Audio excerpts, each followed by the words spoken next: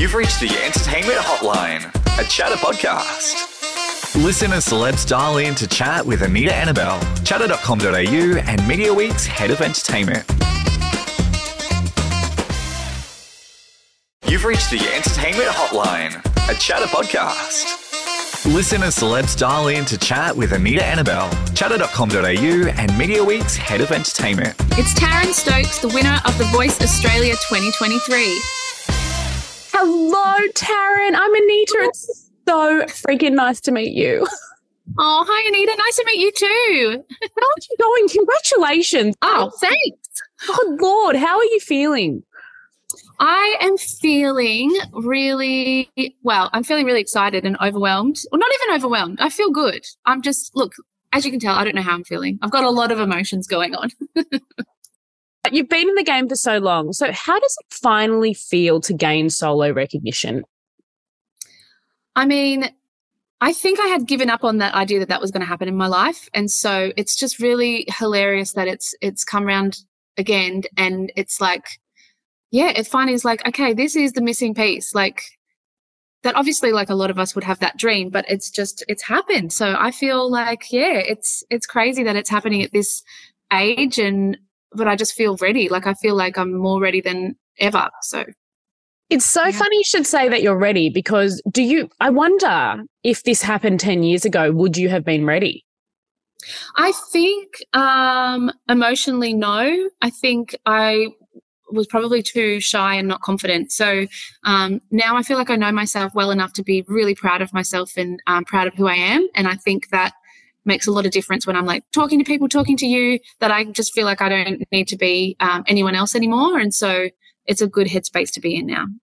Your kids, oh my gosh, your two beautiful children. Oh my Lord, they must be over the moon, and your family as well. What did you do last night to celebrate? Well, because I know that you didn't even know you were going to win, so you watched it with your family. How did that go down? So my 4-year-old son stayed up till 11 and he was really pumped, mostly because there was a helium balloon. So that was his kind of thing that he was pumped about, and just lots of people around. And my poor little 2-year-old, she was a little bit sick, so she fell asleep at 5 p.m. She missed the whole party. And then when she woke up at like 1 a.m., she was kind of like talking to her dad about my husband about looking forward to the party. And he's like, uh-oh, I'm going to have to tell her, but she's all right. I think it was great. We had maybe 15 people over, just like a small gathering of people that I just feel really they know me, I can be myself, and just something really I didn't want to be too overwhelmed, I guess, with lots and lots of people. So it was just really nice. And mum and dad came and everyone just screamed with joy. It was the best moment. I can imagine because I know that you pre-record everybody knows this, very, very common. Yes. You pre-record that you won, but how on earth do you fake that? Yeah, I do, because I thought gosh, it feels like acting, but then in the moment I'm like, but this actually could be real. So I've got to kind of go into that place where this could be real and believe it for a moment. And then I took myself back out of the moment after that. It just always blows my mind because you watch and you're like, God, they really feel you really genuinely they won this. This is amazing. Now let's talk about your new single called Nobody, which was #1 in iTunes last night. I know. How did you, because I know that the process is that they gave you songs. So how did you choose Nobody to be your first single, and what does it mean to you? Okay, so this is probably a different process than it usually happens as an artist. Basically, I hadn't even gone off the stage from semi-finals, and one of the ladies from Universal, beautiful lady from Universal, said, "Hi, would love to show you some songs." And so I walked off stage in my pink dress straight into a room, and they showed me that song. Now I was ready to be, a little bit okay, no, I don't like this, or this is who I am. But I listened to the song, and one of the Universal representatives was so excited to show me this song. I was like, okay. And I was kind of ready to be look, I can change this and that, because as a songwriter, you want to have input. And I listened to it and I was like, yeah, this is awesome. This is great. And I realized after that the songwriters are well-accomplished songwriters. So one of them has written Genie in a Bottle, Christina Aguilera. Christina Aguilera. Are you joking? Yes. Yes. No. Girl, that was my favourite song Yeah. when it came out when I was like 15 years old. Oh, me too. Don't you remember the film clip? It was incredible. Oh, of course I do. They wrote this song? Yeah. Yeah, they wrote that, like, one of the songwriters, and like one of them is like a Grammy Award winning writer. It's crazy. So that's why I couldn't really go, look, I want to change this and that, because it was incredible. So I feel like this song was a gift to me. And even though it is a breakup song, it actually means so much more. Like, I'm in a happy marriage, so it's definitely not like that. But I just feel like there's so many things in life that I've walked away from and have chosen to find my own voice and say no to people, say no to, things that don't serve me well. So I'm really relating to it in that way. And so I feel like everyone can kind of connect with the song. I love that. I love that because it's true. Like, breakups can happen for anything. Like, you're breaking up with friends, you're breaking up with jobs, it's like all a grieving process. Rita Ora. I mean, come on. That must have been absolutely amazing to A, perform with her, B, be mentored by her, C, be in the vicinity of her. Talk to me about that and her belief in you. Yeah, I just knew I wanted to go with Rita. I didn't had met, I didn't know much, but I just knew what I'd seen on the show and the songs that I've heard. And I just thought she's an awesome person. And I wanted to connect with her in that way, because I just thought she's going to be a great coach for me, like an encouraging coach. And she was so releasing. Like, she wasn't trying to be like, say something just for TV to be like, you should do this or this. And there was one point where she just said, you don't need to, like, I love what you do. And so she wasn't, being like a competitive woman trying to be like, you should do this because whatever. And she just encouraged me. And I think that's what I really needed, like, to see myself in that light. And she really believed in me, like, and she was like, age isn't a problem. Tina Turner started when she was 44, releasing her single stuff. And so she was just like my biggest cheerleader. So we just had, a great connection. It was crazy. And she's absolutely beautiful too. Oh my God, isn't she just? The inside and out. Yes. She's amazing. One thing that I loved about your repertoire is because it spoke to me on such a personal level. Firstly, She Used to Be Mine is like one of my favorite musical songs of all time. Oh, cool. Yeah. And then Simply the Best is, Get Out. It's a great song. Yeah. And those two have really stuck out for me. I think I remember watching you doing She Used to Be Mine, and I was like, I reckon she's got this. Oh. Yeah. But it's such a beautiful song because there's so much emotion and everything through it. When you are connecting to songs, how on earth do you connect? Do you always just find a hook that you go, this is what I'm feeling, this is how I want to perform this, or do songs work without you connecting to it? Does that make sense? Yeah, they do sometimes, because sometimes I love the art of the vocal melody or something that I can get into. But something like She Used to Be Mine, or actually all the songs, they're all sad songs. And I don't know if I'm just a sad person, but I love connecting with like melancholy songs. I love happy songs like Simply the Best as well. And it was really nice that I could actually show that side, because I was doing a lot of, deep songs. I think I just had a lot of hard times in life. I don't know that I can just really go to that place. And so She Used to Be Mine, I could really connect with that, with, the person I used to be and the person I am today, and just kind of like, going through that. It's not the same story as it is on Waitress, but I feel like, I don't know, just love to be sad and express myself that way.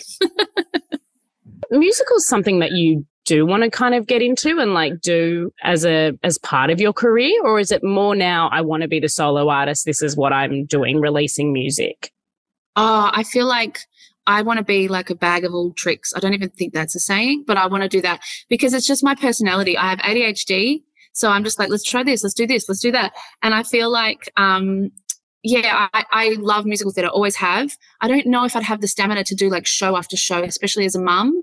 So I'm not sure if I'm interested in like actually, doing that day in, day out, because it's like that would be unbalanced for me and my family, I think. But I do love singing musical theatre songs, so I don't know how that would work, events. And then I want to write songs. So I feel like I want to kind of do both and release. So I don't know, I'm just going to carve my own path and not look at anyone else's path, I think. You could write songs for musicals. I could. You're right. So The Voice, it's obviously such an incredible platform for so many artists. Why do you think that is? I think there's a lot of singers and artists out there, and there's like, you know, there's everyone can put their song on Spotify and iTunes and all the platforms, and so there's just like a lot of not competition, but you know what I mean. There's a lot of people in the game, so I think The Voice is really great for helping people, young people who have talent that maybe not know which direction to go, and I guess it's good for people like me too, who have worked really hard over many years, but sometimes just exposure like this really does help, you know, put into place, all the dreams that you have that you can't always do yourself. Oh, that is so true. But I mean, just to be around those superstar coaches must just be mind-boggling, but also then to have worked with Jess and Guy previously. I mean, how did you get into being a backup singer? I mean, it just kind of happened by friends who were singers that were, you know, like asking me if I want to do it. Like I never had management or anything like that. So it's, you know, what annoys me is when people are like, but she's a professional, she shouldn't be in the show. And I'm like, because that was 12 years ago, and it was maybe a couple of gigs, like $200 each gig. And that was amazing, but that's not a career in singing. Do you know what I mean? Like that is some great opportunities as a singer. So yeah, I don't know. I just feel like, it was amazing what I got to do there and everything, but it doesn't really it wasn't the career that I wanted in my life. It was just, great to sing for Guy and Jess because they're incredible people. And amazing. The other thing that's almost like full circle is like they also started on a reality show, like a reality singing competition. And you then started singing for them who were on a reality, and now you've won a reality singing competition. Inception. I don't know what's happening. This is something that really shocked me when you were always talking. Every episode is like, so literally A, genuinely very happy to be there, and B, so shocked that you were. And that really, really surprises me. Really? Yeah. I don't know. I don't know. I probably get in my own head as well. Like I know I can sing, but I just didn't know people saw that in me at the same time. Like I know that there were people who were like, wow, you can sing, and like I've had great compliments over life, but I was genuinely shocked. And it's because it's a competition, so you really felt the competition. Like, you know, after doing the blinds, which was kind of like you're just in competing with yourself, and then if they turn, they turn. But after that, the callbacks is against two other people, and so the competition makes you kind of feel like, oh, am I going to get through this? Like, so every time they chose me, or Rita chose me, I was really shocked and grateful. And I haven't, like, honestly, I'm having to just like relook at the contract because I'm like, I didn't know that I was going to get this far.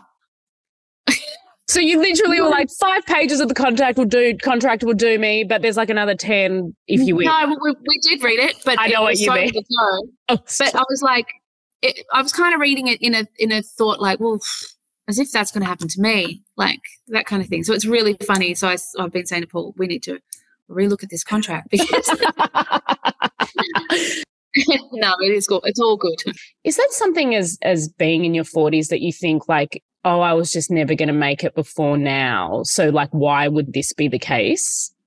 I think so. I don't know. I just feel like I ground myself a lot now, so I don't like to get ahead of myself, I guess, and like just try to be more present, especially having kids. So I kind of like was thinking more like that. But I never saw this coming, ever. Literally, that is the sentence. Never saw this coming, ever. Ever. But with your kids, I mean, something that I loved was your love for them, and also how much they kind of changed the course of your life up until this point. How did having kids change your life? Oh, it changed everything. I have endometriosis. I'm just telling you all my diagnoses. I've got ADHD, I've got endometriosis. But I have endometriosis, and so it actually, when we were ready to have kids, it didn't happen because of that. So I tried for a couple of years and then I ended up having surgery. And then, so I think I was really desperate by then to like have kids. And then I was like, it's getting late. And so I was 36 when I had my first, 38 when I had my second. And so I just was like, this is all I want to do. Like nothing else is important anymore.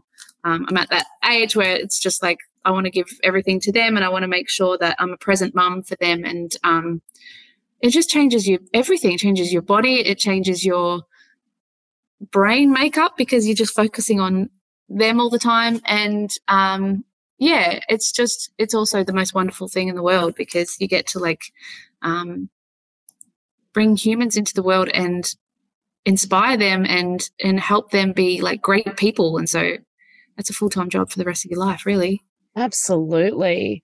And are either of them showing any signs of gift of song? My daughter is definitely a showman. She loves ballet, so we do ballet at the moment, and she's just like the cutest little ballerina. Like she goes up and does a little turn and what's it called, plies and everything. She loves it, and I'm not forcing her to do it because she's literally turning 3, but she loves it. Like, and so I'm glad she loves it. I'm like, yes, this is cool. All right, we'll see what happens. And I think Archie is like, I reckon he'll be more into like production. He likes to know how things work, and so he could be like a producer or something. And he really, I hear him singing my song. So he was singing Nobody the other day. So he's really good at like picking up the songs. So yeah, I can see it in their lives, and I will help nurture it, but not push them at the same time. But when you have kids, it's like you're so responsible for just molding them into actually being a human. Like it's kind of mind-boggling that everything that you do creates something for them to want to do, or every action you take is showing them that is a big responsibility. Yeah, it's much huger than you think going into it. It's just so big. It's like all-consuming. So yeah, I don't know how I carved out some time to do this, but it's definitely to do with like my husband as well, helping mold them while I'm not there as well, because he's a very good support system. Like he's amazing. I love that. I also love that we keep saying molding like they're Play-Doh. But but how will you juggle this? Because this is something that I bet you're going to be asked throughout your career in the next 5 years. Everyone's just going to be like, how are you juggling it all? How are you doing it all? And that's so true. Like, how do you think it's going to be that you are going to juggle it all? That's what my husband and I are talking about at the moment. We don't know. And so we're just going to have to go like hour by hour, day by day. And I think I just want to like have conversations with, whoever's looking after me management wise and everything to make sure that there is a lot of balance and make sure the kids, like if I don't see them for like a certain period of time, that they can come and see me, or I can go back, or I don't know. I don't know what it's going to look like, but I feel like, my husband's amazing and he's really hands-on dad. So that's really helpful. And yeah, childcare. Also, shout out to Paul. I know. Shout out to Paul. He's amazing. Thank you so much for chatting to me, and congratulations. You are such a – I knew it. The minute you sang my favourite song, I'm like, yep, no, I'm done. That's it. She can win. You're the best. Thank you for chatting. That was really fun. Thanks for calling the Entertainment Hotline with Anita Annabelle. You can find us on Instagram at the entertainment_hotline pod, or visit us at chatter.com.au. The Entertainment Hotline with Anita Annabelle is a proud Chatter podcast.